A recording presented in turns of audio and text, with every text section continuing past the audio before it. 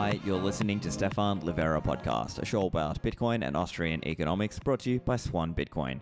Swan Bitcoin is making it easy for businesses to take on Bitcoin, whether that's onto the corporate balance sheet or helping employees get a certain amount of Bitcoin every month as a benefit. So if you're looking to add Bitcoin to your corporate balance sheet, Swan Bitcoin Treasury Solutions can make it easy for you to do this. You can automate your Bitcoin investment, custody, and management strategy, and you can have expert guidance every step along the way.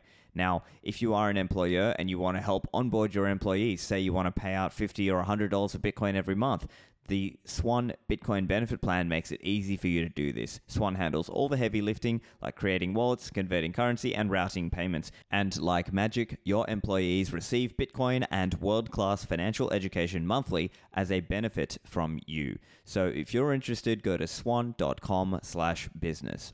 If you're a part of the Bitcoin Builder community, Build on L2 is the community for you to check out. This is a community for Bitcoin builders by Blockstream. It's an initiative and a community-led effort for those people who are contributing and companies building on Core Lightning and the Liquid network. This is an interactive community platform where if you are a builder or a product manager or a designer or an engineer, you can come together. There are events for you to network. There are mentorship programs to fast-track success, and it's also a community space to learn something new alongside other Bitcoiners building on the future of Bitcoin Layer 2. So that website to sign up is buildonl2.com. Now, when it comes to securing your Bitcoin, you need to think about using specialized hardware. So software wallets are one thing when you're just getting started, but the Cold Card is a device that you can use to secure your coins for the long term. And this device can help you by making it easy to sign transactions. So the Cold Card is a little device. It looks like a calculator, but you can use it easily with wallets such as Spectre or Sparrow or Electrum, and it has a range of features. You can initialize this device without connecting to the internet or to a computer, and it doesn't have to phone home for you to set up and generate a wallet. So that's a really useful feature. Go and get your Cold Cards over at coinkite.com and use code Livera for a discount there. Now, for the show today, my guests are Texas Slim of the Beef Initiative and Jacob Walke from Walke Farm. So we're chatting today a bit about Bitcoin and the connection with beef and the upcoming Australian Beef Initiative's first event. This is coming up on the 11th and 12th of February. So I thought this would be a great chance for any Australian Bitcoiners out there, as well as people around the world who just want to hear about how the scene is growing and developing internationally. And I think you'll find this a really interesting show. Slim and Jacob, welcome to the show. Thanks for having us. Hey, how's it going? Good to get to this together so fast for us. I really appreciate that. It's the first time Jacob and I actually have done a podcast together. But we're going to be hanging out together a lot here coming up pretty soon.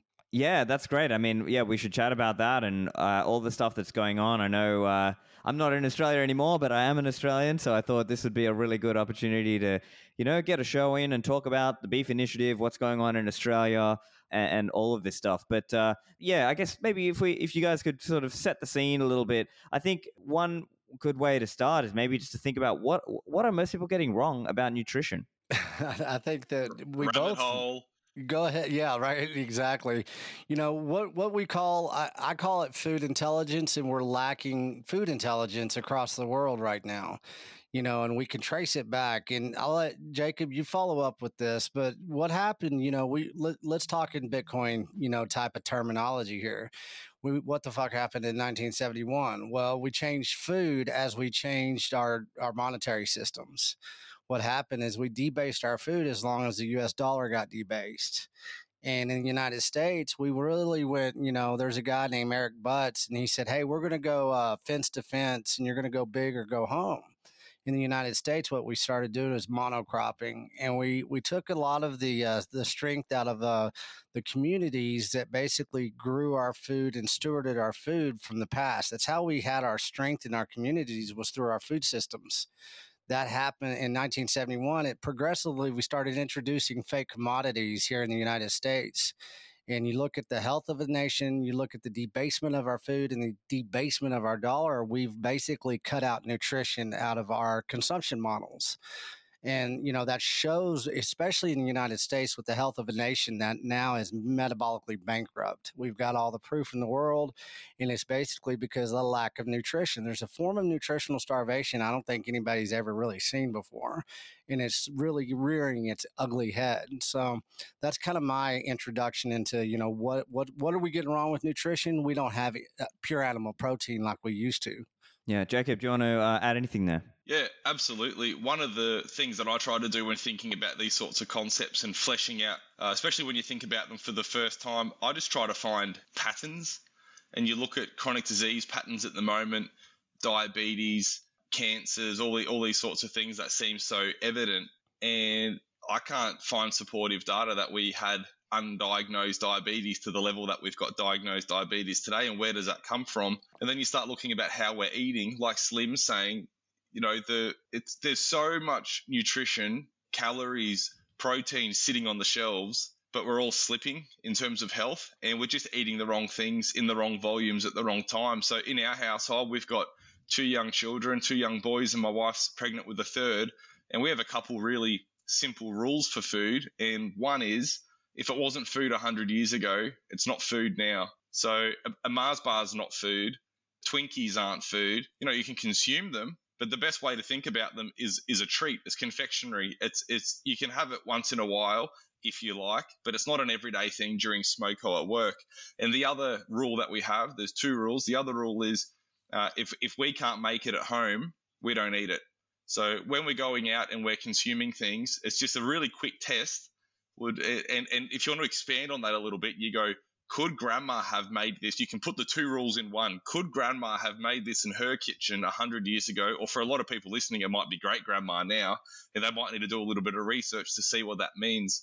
And you'll find that people, peasant food was so gorgeous. Like, we've got restaurants in town here where I live now open up, and they're calling their menus like French peasant menu. And it sounds like sounds like poverty, doesn't it? But the food's so rich and elegant in its simplicity that we've lost the intelligence. And that's such an interesting play on words with food intelligence.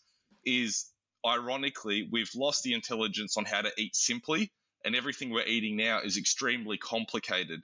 If you're wanting to use vegetable oil, if you're wanting to make your own canola oil or vegetable oil at home, an analogy I like to do is if you invited your police friend over for dinner and he saw your set up to make vegetable oil, he'd arrest you for cooking meth in your kitchen.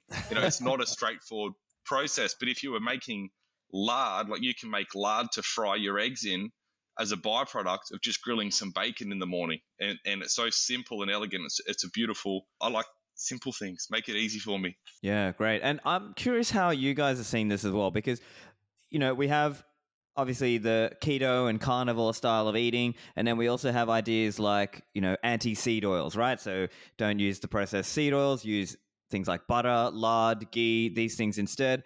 I'm curious how you weight these things. And then there are other people saying sugar is the worst thing. So how do you kind of look at those, and which of those do you think is the worst factor? Once again, that's kind of a rabbit hole right there within itself. What I always like to say is, acceptance and truth in food is the only thing that matters. I mean, we can pick all these things apart, just like seed oils or, fructose, corn syrup, or sugar, or this poison or this poison. You can educate yourself and do this, I call it a circle jerk around seed oils. Yeah. That really it'll keep you, being able to point fingers at, yeah, that's bad. And you get in this analysis paralysis. And most of the guys that I talk to, people like Jacob, people like all the ranchers here in the States, they say we've got to just start and make it simplistic. Get back to the source of the seed of what nutrition is. Learn how to eat the earth again. If you learn how to eat the earth again, you start there. You cut out all that other deception that we've created within the fake commodity and subsidized markets. You can get stuck in these carnivore diets, these different type of keto, so what, man? Get back to the sources of the seed of what basically we came from. Like Jacob, I always tell people, start living like your grandparents. Did your grandparents have seed oils? Well, they might have had Crisco. The heritage woman kind of was destroyed by marketing around food. Crisco was first invented because it was cottonseed and we weren't buying and making or using candles anymore. So they turned it into vegetable oil. So if you can accept where all of this stuff actually came from, it was taking that nutrition and that heritage out of our families and out of the education of people like Jacob and people that, used to steward these communities to where you don't have to worry about seed oils and certain types of diets. Start with the foundation of what dense, pure animal protein is or clean food. You forget about all the seed oils. You don't even think about sugar. Jacob's kids, they don't say over and over again they want that sugar because it's not around. It's not even a mindset. Once you go down this rabbit hole of what really food intelligence is, and now what we're teaching is beef intelligence, you take that factor out of everything. There's not even a conversation to be had anymore because you're using butter, you're using dense animal protein. Everything else is you're using fruits that are dense in color in as far as nutrition from what they are and where they came from. Well, you're eating the earth. I mean, that's what I tell people. Keep it simple. We overly complicate everything and we try to have these arguments. And, I have the beef initiative. Yeah, it's about beef for me. I'm from freaking Texas. But what this is about is pure food, clean, pure food, something that's not industrial, something that's not a fake commodity. And I just don't allow any of that type of, consumption in my mindset or my analytical mindset or even my consumption is what food truly is anymore. I just don't allow it. Fantastic. Jacob, anything you want to add there? If you want to compare sugars, highly processed sugars and carbohydrates versus to seed oils, probably based a little bit on my vintage and what I've grown up having been normal to me in my world, I feel like everyone has always known sugar's bad for you, but you just eat the stuff because it's delicious, and it's sort of like informed consent. It's pretty sinister when you start looking into the way a lot of these companies market and put themselves forward. But I feel like maybe they don't understand how bad it is for them, but they know it's not good for them. I would argue that in right now, 2023, that the seed oil thing is a bit more sinister because there's spins out there telling you that these are the healthier alternatives, and they're selling people stuff that's destroying them health in the name of health. And it's just so hard for consumers, especially people that are data driven. And this sounds a little bit heretic, but data's bought, studies are bought, people are bribed continuously. We saw that with the food pyramid, and we've seen it with seed oils, and it just goes on. And it feels worse to me what they're doing with oils than what they did with sugar, because I feel like most people always knew that wasn't probably great, but it was just maybe worth it for them. Yeah, right. And over the decades, there have been different, let's say, paradigms of what was popular, right? As I understand, from the 80s and maybe the 90s, it was like a low-fat paradigm, and now people are sort of coming back, and I think it's becoming more popular now. This sort of keto, whatever you want to call it, keto, low carb, paleo, carnivore, whatever. I think most people in this space are kind of operating somewhere closer to that end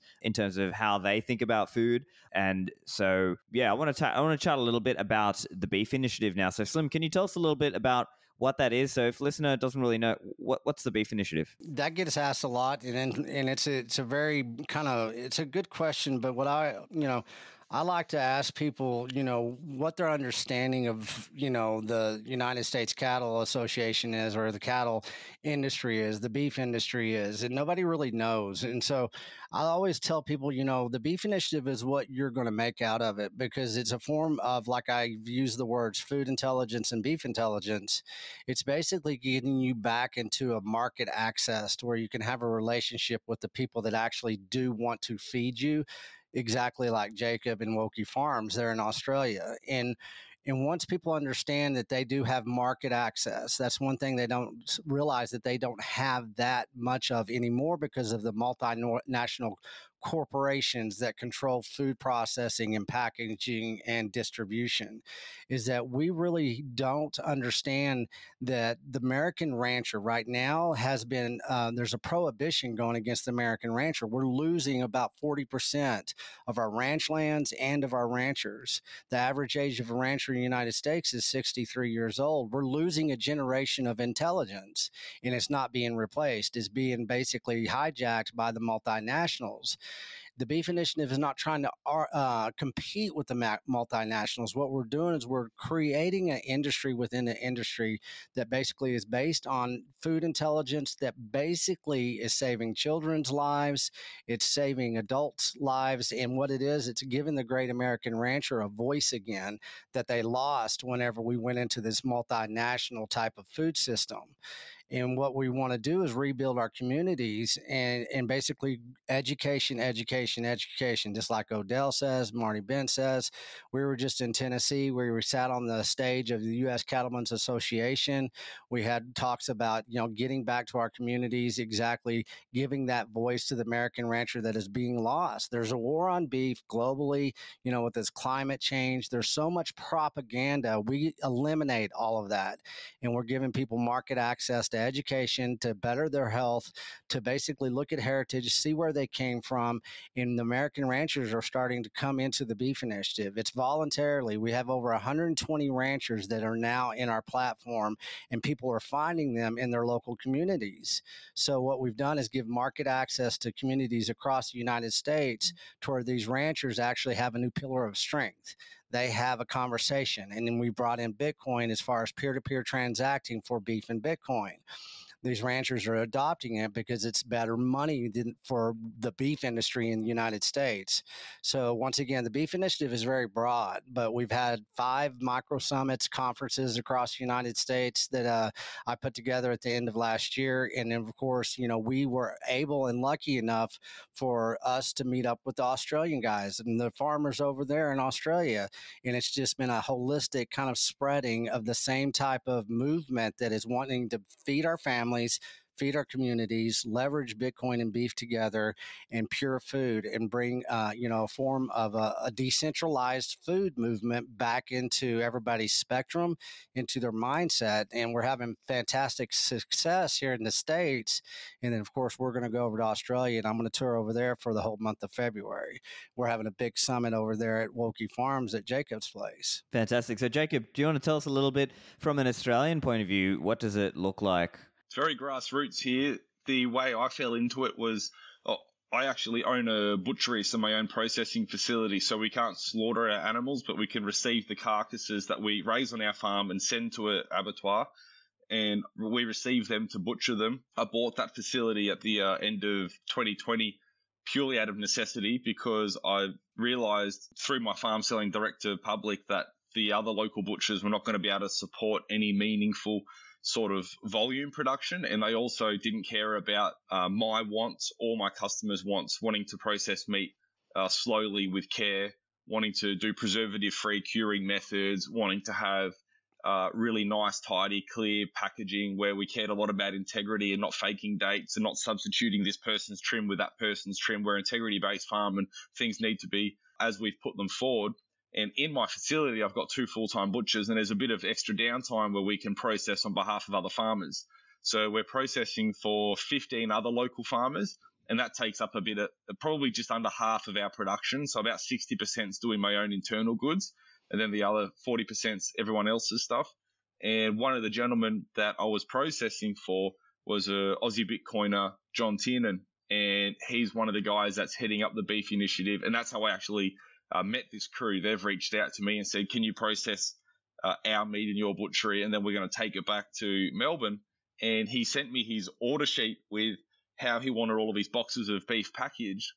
And in the columns, he had their names, the quantity, and one of the columns was payment type. And it was fiat, BTC, BTC, fiat, barter. And I'm like, this is cool. This is the first person I've actually ever met that has been willing to send and receive Bitcoin. Like I'm a relatively new Bitcoiner, and from the outside looking in, there's a lot of people buying and holding, and I'm not a buying and hold. I'm not an investing guy. I'm a businessman. So buying and holding something doesn't resonate with me. I want to put my money and my value to work. And interacting with these Bitcoiners who wanted to earn and spend their Bitcoin was really exciting for me. And then I asked them, off the spreadsheet, I said, hey guys, what's going on with this? And they said, we are the Beef Initiative. And off we went. I said, well, I'm in. Count me in. That's fantastic. And I'm also curious as well, because the same kind of idea that in America that, let's say, the kind of the way the industry went in terms of only having a few large processing facilities and people you have to go through for that. I'm curious if you have any comment from an Australian point of view on that. Like, was there any similar kind of direction that the Australian government and Australian regulations went? Well, the regulations suck. Yeah. You know, there's no... And the main issue with the regulation is that there's no allowance for scale. So, you know, a facility that would be slaughtering 5 cows a day is not the same thing as a facility that's doing 500 a day, which is not the same thing as one that would do 5,000 a day. Like, I think we can all wrap our head around that. But just due to the nature of the legislation, the code of conduct and best practice is written for the big boys, and everyone else has to comply. And it's just onerous. It's onerous in a labor sense. Like, I'm not affording lawyers to go through and make sure I'm complying with everything. Like, it's just not the way small business works. So it's hard here, but it's not as hard as America. I listen to these guys, these ranchers in America, talking about having to book their animals in that they want slaughtered 8, 10, 12 months ahead of time to get them to the market. Like, it's nothing. I can call my abattoir and drop off animals in a week and get them processed too. So there's a lot of health and safety compliance, and, you know, our vehicles have to be registered with the Food Authority and all of this sort of stuff. But there's no, like, America's funny because it seems to be a bit of a contrast. In some states, you get permission. You've got Joel Salatin from Polyface Farm that's allowed to slaughter 10,000 chickens a year on his farm without any compliance. But if he does 10,001, he has to invest millions and millions of dollars into this big facility and have state inspectors and packers there. So they sort of seem to have a little bit more freedom on one end and then a lot more onerous regulation on the other. We're sort of in the middle.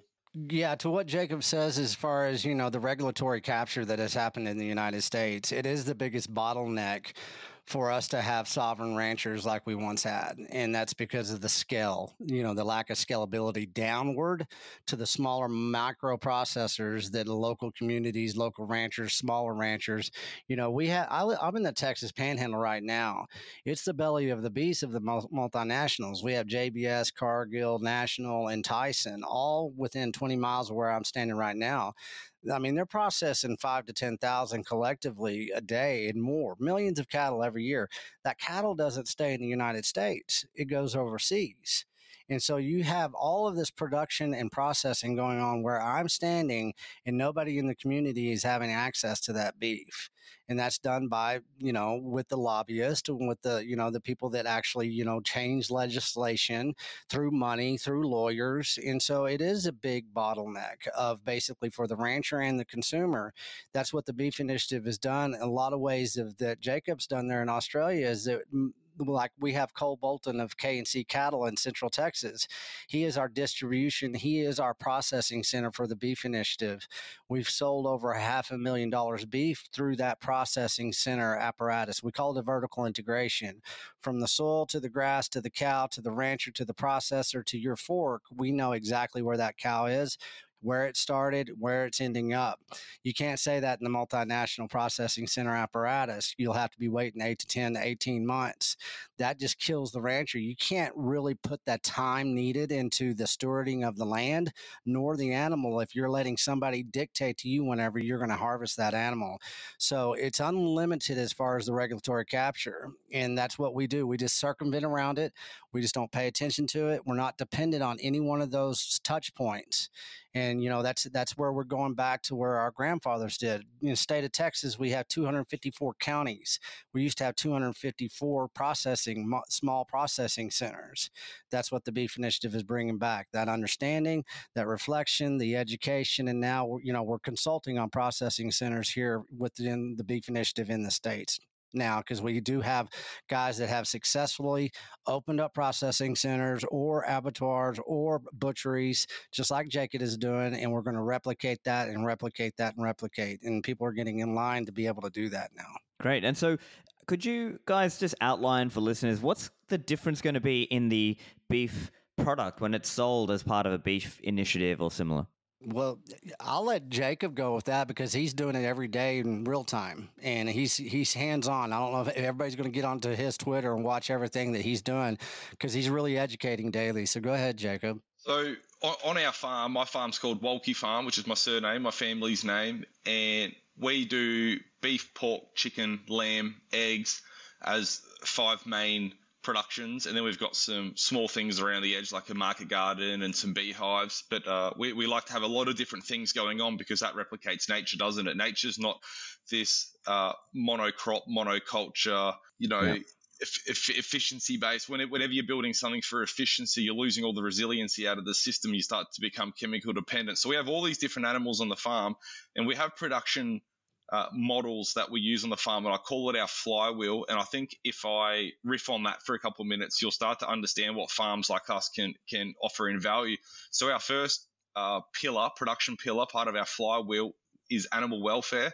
And animal welfare to us is contextual.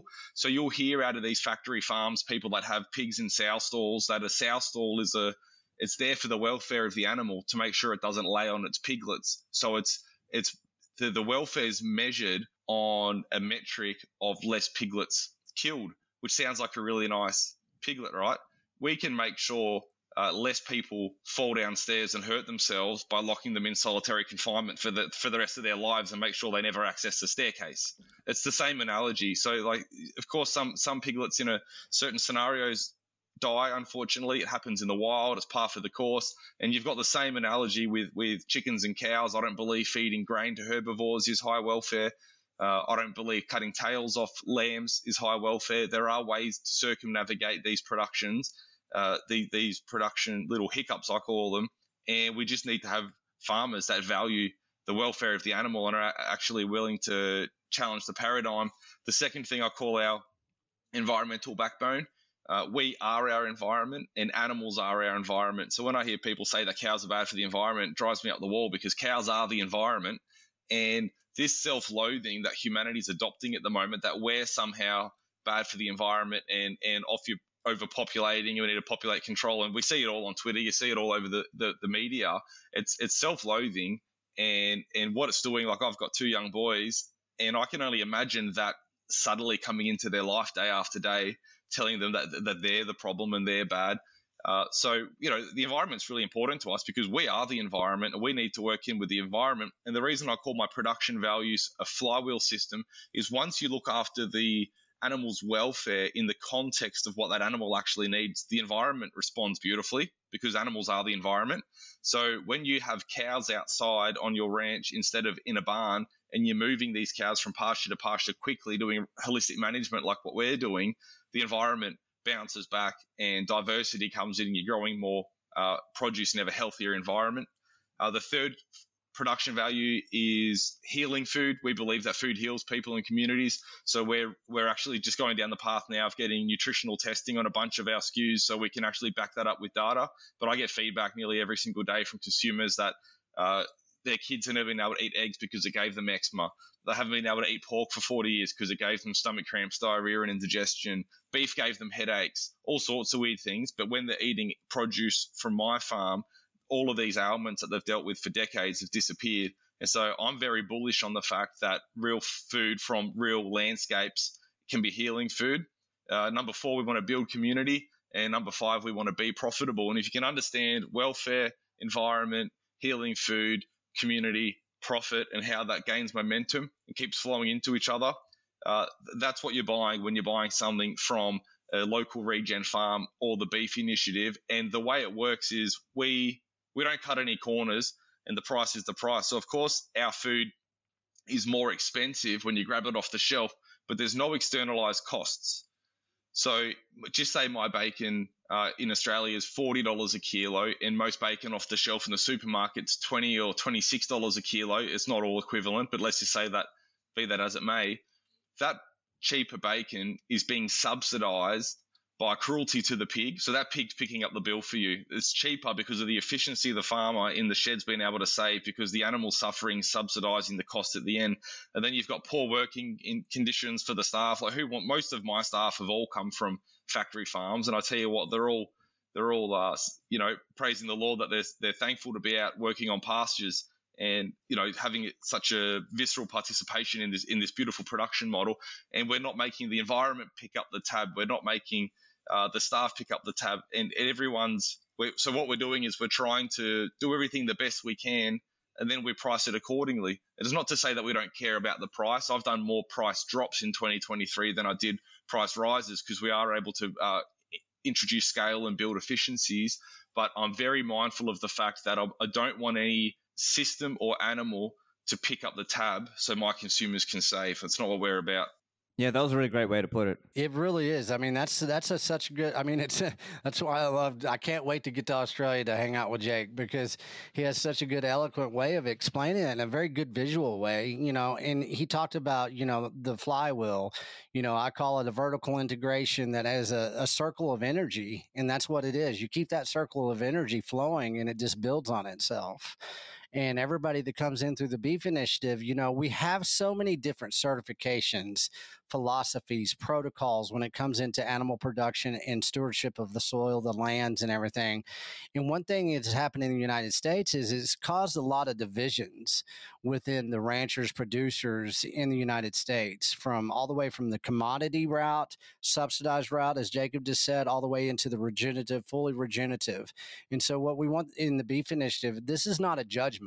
We all got here how we got here, but we want everybody to work together to basically get into a system that is regenerative based, that it is about animal welfare, that it is about basically your health, your nutritional flywheel of energy, that, learning and educating yourself on how Jacob, the operator, the producer, is doing it in Australia. We've got to do it in the United States. This is not a borders thing. Sometimes it's a geographical thing, and you have to make, different adjustments. And that's why I love to do this next year, that I'll be traveling all the way around the world to find out how we do things in different places and how people can work together to educate each other. We're connecting so many ranchers now within the Beef Initiative that are talking to each other that have never talked to each other. And it's because it's decentralized and it's based on one thing. We're trying to basically improve the soil, the land, and we're worried and we're concerned about animal welfare. And we're more important than anything is that we know that both of those basically is giving the health to our children back. It's something that's been stolen. Us adults across this nation in the United States have proven it, because 88% of us are now metabolically compromised. That's because of our consumption. So there's so much that goes into what Jacob just said that people can look at it and say, this is a lifestyle. This is how I do this. This is where I'm going to point my compass, instead of worrying about these nutritional, diet plans that are on a 12-month program of fiat kind of thinking. That's like, okay, this time it's going to be a new trend that's going to save my health, or it's going to, tell me what food is, in a new way, because they're bringing in food science. Food is not science. Science is not food. Food is biology in a way that people don't understand. Back to the show in a moment. Now, there's been some recent controversy in the space about people losing their coins, and there's been that argument made that self-custody is too hard. I don't believe this is true. Unchained Capital can help you. You can self-custody your coins, and Unchained can particularly help you by upgrading your security to multi-signature, meaning you hold multiple keys and Unchained holds one of the keys. You can still spend unilaterally, and they can guide you through this process and help smooth it over so that you can hold your own keys without having to trust somebody else. And Unchained Capital have a program. It's called the Concierge Onboarding Program. So they can ship you some hardware devices, do a call and walk you through this and set you up. And afterwards, you'll feel so much more peace of mind. So if you're interested in getting an Unchained Concierge Onboarding Program, go to unchained.com/concierge. Use the code Livera for a discount there. Now, when it comes to sending Bitcoin transactions, I like to use mempool.space to target my fee. So mempool.space is a Bitcoin explorer. It shows Bitcoin blocks, it shows transactions. You can see second layer networks like the Lightning Network, and it also gives you some fee estimation. So I use it regularly when I'm doing Bitcoin transactions. It's even built into various wallets now. So mempool.space is a fantastic tool, and you don't even have to trust a third party. You can host it yourself. It's available on various full node distributions. And if you are with an enterprise, mempool.space offers additional features and customized mempool instances. You can have your company's branding and increased API limits. So if you're interested in this, go and become an enterprise customer over at mempool.space/enterprise. And now back to the show. Yeah. So can you tell us a little bit now about the Bitcoin aspect of it? I'm curious to hear, probably from Jacob. I think you, as you said, you're a little bit newer in terms of the Bitcoin world. What's it been like for you trying to come into this world and understand, I guess, the kind of the way Bitcoin people are coming to you for this? Yeah, I am pretty new on my Bitcoin journey. As everyone, I've heard about it in the media and getting around town for years and years now, but I've never really had a personal connection with people that are knees deep in this world. And like I explained earlier, John from the Beef Initiative in Australia was probably my first real contact into it. The thing, I understand the concept. I'm trading in Bitcoin now, so I'm buying and selling in Bitcoin, which I think I'd encourage I know a lot of people love holding. My whole thing is like, we need to get this stuff working, right? Like if you want to use it as sound money, like use it as sound money. But the thing I love about it is the people that it's connected me with. I don't have to force sell a value proposition of sovereignty and self-reliance to people that are already involved in Bitcoin. You know, a lot of people, when they go, tell me about your farm, tell me about your produce, why would I buy yours? It's a bit more expensive. You know, sometimes it falls on deaf ears, and that's fine. We're not for everyone. There's enough people that want it that we don't have to force the story. But the Bitcoiners that I'm connecting to on the regular, they're fanatics about supporting my business because they already know that we've got enough in common that I probably check a few of their boxes, and they understand sovereignty. They understand peer-to-peer transactions and not worrying about onerous regulations in the middle. And I'm having an absolute blast. The people and the communities and the attitude excites me more than the technology. And I think the technology holds all of that up. And I hope that's not blasphemy to say in this network. But for me, it's all about the vibe, the community, the conscientiousness that's coming out of it. That's fantastic. And Slim, I know you've done your fair share of trying to connect the Bitcoin and beef worlds. Can you tell us a little bit about that? I know you ran some summits as well, as you mentioned. Yeah, I think we're kind of leading the way on that. I mean, we've been our technology stack, man. We're over a full year of trading beef and Bitcoin, and our technology stack has basically helped out. I don't know how many ranchers. Ranchers aren't going to, they don't, I'll generalize here. Ranchers, you're not going to ask a rancher to go buy Bitcoin and he's going to be convinced. A rancher wants to earn his Bitcoin. He wants to trade peer to peer, transactional. He wants value for value. And so once you get the beef and the Bitcoin discussion going, you don't have to sell Bitcoin. You don't have to sell beef. You have two people that are already intentional. They want the same thing, as Jacob said. It's a decentralized mindset. It's based on value, transparency, authenticity. It's something that has been stolen. I always ask everybody in the United States, is like, where's the store of the value of the cow? Nobody can really explain to it because the value of the cow in the United States is in the USDA insurance policy. Well, it used to be in the land or in the cow itself, or maybe it was in the rancher. There was something there that you could identify where that value of the cow is. The rancher understands that this is a store of value that they can rely on a long-term generational aspect that was stolen in the United States through the subsidization and commoditizing of our beef in the United States. And so whenever you can actually look at a new store of value, you can have peer-to-peer transactions. A lot of the ranchers in the United States, what they use it for, and through the Beef Initiative itself, is 3% credit card, basically, fees to the rancher and chargebacks. Man, that adds up. So usually the first entry point for a rancher in the United States is that they're going to eliminate that 3%, and they can change it like in a split second. If they need to keep 97% in fiat, they can do that. They can keep that 3% that they're not paying to the credit card companies basically in their wallet. They don't have to worry about it. In the long run, that saves up to be thousands upon thousands upon thousands of dollars. And then when you have a people that are pretty educated and want to trade with you, like Jacob said, they say, hey, I want to be your partner here. I want to exchange value for value, Bitcoin and beef. Then you establish these relationships that are very strong, and they become educational. They become something, and that's what these summits actually prove, is that you get these two groups of people that now are one, and they're working together, and that builds community, that builds adoption, that innovates within technology as far as Bitcoin itself, because we're not there yet, man. We got to innovate with Bitcoin. We can't sit on it. It's not going to do anything if you just stare at it. So we have to put it to work. And I came up through big tech, in that sequence of events, from the startups of online software to the .com boom and bust, it's the same thing with Bitcoin. The adoption period takes time, but it takes innovation and iteration. Innovation and iteration. The ranchers now are helping us do that because they come with demands that they say, hey, this would be cool if we could do something like that. We're doing all kinds of stuff. We're working with the Oshi app here in the United States, with IBEX, OpenNode, BTC Pay Server.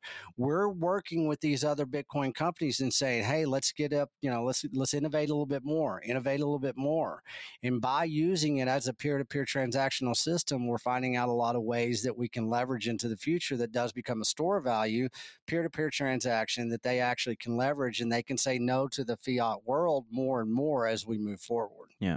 And Jacob, I'm curious, and from your point of view, have you found it difficult to use Bitcoin as part of your business, or it's been, you've found people who can help you? I struggle self-educating with technical things purely because I find them boring. So that's probably one of the reasons I didn't get into Bitcoin earlier. I Googled it. What's a wallet? What's a SAT? Not interested anymore. I'm going to go and do something that I know that I'm already good at and put my energy into that. And that's where John did it. It worked wonders for me. He actually drove to my farm all the way from Melbourne, which is an 8-hour round trip, to attend one of my open days, which we had 400 people come to the farm and do a farm tour and have a barbecue with me. And he helped me in person download a wallet, and he also handed me a hard wallet as well. And he said, try that one first, and then when I see you next time, I'll help you set up this one. And having a bit of a Bitcoin mentor like that is was a really powerful way for me to actually get along with it. Our e-commerce website is just about ready to go. I'm about 3 to 4 years into my farming journey. Farming isn't my background. I'm grassroots retail. I've got a few other businesses. I own a restaurant. I've got a bicycle shop, a few different things. And we haven't really pushed the e-commerce yet because we purely haven't had the volume. Everything's been selling out locally to need to ship it into Melbourne or Sydney, because I'm sort of halfway between Melbourne and Sydney. But now we're getting close to volumes coming through now. Production's coming up. We're acquiring more land, and the website's coming up, and we are going to be accepting and trading Bitcoin through the website. And my developer, who's in-house because he works for my bicycle business, has found that really reasonably easy to plug and play. Fantastic. Well, that's great to hear. And yeah, I think it is a great point you make that your Bitcoin mentor is a key person, right? They make a huge difference, right? Because they can point you in that right direction and teach you all the right things about, non-custodial or self-custodial and all of these things. So let's chat a bit about the event coming up. So we've got this event. Yeah, tell us a bit about the event coming. Yeah, I love parties. Any excuse to get people on the farm.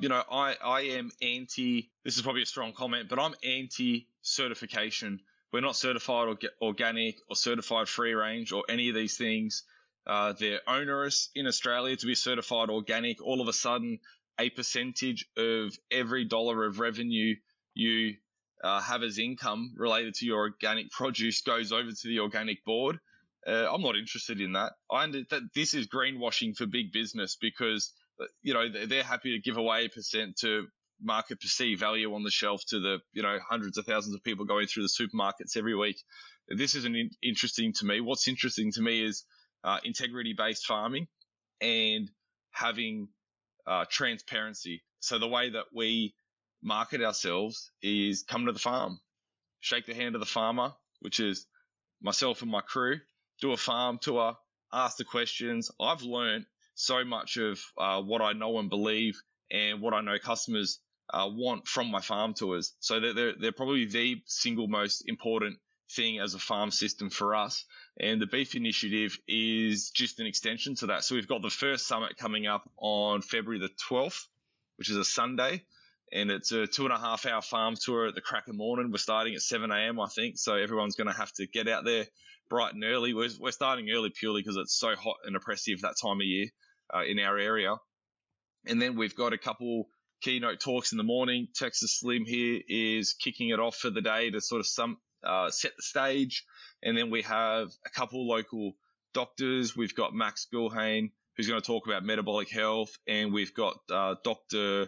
Pran Loganathan, who's going to come and discuss, I guess, he's gone deep down the glyphosate, Roundup, residual chemicals, and how they're poisoning landscapes and destroying health in people. And then we've got a couple Bitcoiners, Izzy and John Tiernan, are going to give a bit of a. They're going to offer the knockout punch. Everyone else is sort of buttering them up throughout the day, and then they've got the knockout punch. Then we're going to have some beers at the end of the day. We're hoping to get about 150 people for that. I'd be stoked to have 150. The night before, which is the Saturday of the 11th, we've booked out a little restaurant in town, 30 people, and I'm working with the chef there, and we're going to have a 3-course meal, all with our produce. And so that's for sort of all the diehards who are traveling interstate and having to stay the night before. We've already sold a third of the tickets for that. We only launched them 2 days ago. So there's some good momentum behind it. And I'm really excited about like all the ticket sales that I'm already watching come through on Eventbrite, which is where I've listed the event. I don't know any of them, which I'm really excited about because I've been going long enough and loud enough in my local community that I sort of know most people that are interested in what we're doing. So to be delving interstate and spreading our tentacles across the region and meeting new people is really exciting for me. Fantastic. In Texas, Slim, tell us a little bit about, have you been to Australia before, or is this your first time? This will be my first time. And, I bought a one-way ticket. So here we go. And, we don't know how long the tour is going to be. Seriously, man, I'm taking my 18-year-old boy. And then we've got Liz. She's out of Charlotte. She did Halloween this year. She's been part of the Beef Initiative. So, man, we had 5 of those summits, like I said, and each one of them are different. And to Jacob's point is like, it's fun to look at the ticket sales because we had one in Kerrville, Texas. We had one in Georgia at White Oak Pastures. We had one at one of our ranchers ranch in Colorado, had it Tennessee at Bitcoin Park. So we've been back down to Texas. So everyone was across the nation. But what we always notice is that people are coming from Canada, coming from South America, coming from all over the United States. And I keep on telling everybody this is an international lifestyle. So y'all better jump in because this is getting back to the core of who we are. And shaking a rancher's hand is more valuable to anything. It's a power move right now because you develop these relationships. You basically help innovate back into something that's going to give us strength. And so it's going to be a blast going up and down, the coast of eastern, basically Australia. And, not knowing, I think right now we have a couple of small gatherings. A couple of our friends there outside of Melbourne, we're going to start something there on the 9th, and then Jacob's Place on the 11th and 12th. There's another one coming after that. It's going to be the 18th. And so, this is going to spread. I mean, people are starting to figure out that this is kind of a good way to kind of get together, the Bitcoin ethos. There is no borders. Well, there's no borders with food intelligence, beef intelligence, community building. It's like, let's make this into an international thing and let's get everybody involved. Let's go hit all the continents. In Australia right now is definitely leading the way on that. And they've really taken this up. And it's amazing how we all got together. It's because of Bitcoin and beef. And, here we are. So I can't wait to get over there. And, we've had success over in the States. Let's go have success all over Australia. Fantastic. Well, yeah, look, as I mentioned, I'm no longer in Australia, but if I was, I think, this is a great opportunity. So any Australian listeners, make sure you check it out. So guys, where can people get tickets? Where can they find you and follow you guys online? Well, Eventbrite is where we've listed the events. And if you just search Wolki Farm, WOLKI, there's a lot of crazy spellings. I've seen them all every time I go into a clinic or a store, and I read. It sounds the simplest name to me, but it's WOLKI Farm. If you search that on Eventbrite, you'll see our events, and I'm all over the place. So just under my name, Jake Wolke or Jacob Wolke. I'm on Facebook, Instagram, and Twitter, and I'm having a lot of fun on Twitter at the moment. I've sort of never been active on it before, and when Musk took over, I thought I'll log back onto my account just to watch the subsequent happenings, just to keep up with it instead of relying on secondhand sources. And I posted a couple of things and had a lot of fun, met a lot of cool people, and sold a lot of protein. Got people inboxing me a dozen times a day. What's your product list? Do you accept Bitcoin? Where can you ship to? Heaps of fun. Fantastic. And Slim, where can people find you? Actually, the best place for me is beefinitiative.com. It's our platform. It's where we sell the beef. It's you subscribe to our Substack. We're going to basically, we have an upcoming event section on our platform as well that people can look at every one of the things that are happening in Australia. I'm going to keep everything updated as Jacob and everybody in Australia. So we're making it easy access to get to their links to buy tickets or just spread it out. We want everybody to really spread this out, make it viral. Let's get this talking across the globe here. And Twitter, of course, is where I got started. I knew the Bitcoiners were going to be the place to start understanding beef and Bitcoin. So it's at Modern Tea Man on Twitter. And then, of course, beefinitiative.com is the platform. And I've got a podcast that we're pumping out to. It's called I Am Texas Slim. And, we're going to do a lot of recordings up until Australia, then when we're over in Australia. So we're going to keep it going live. And Jacob does a great job.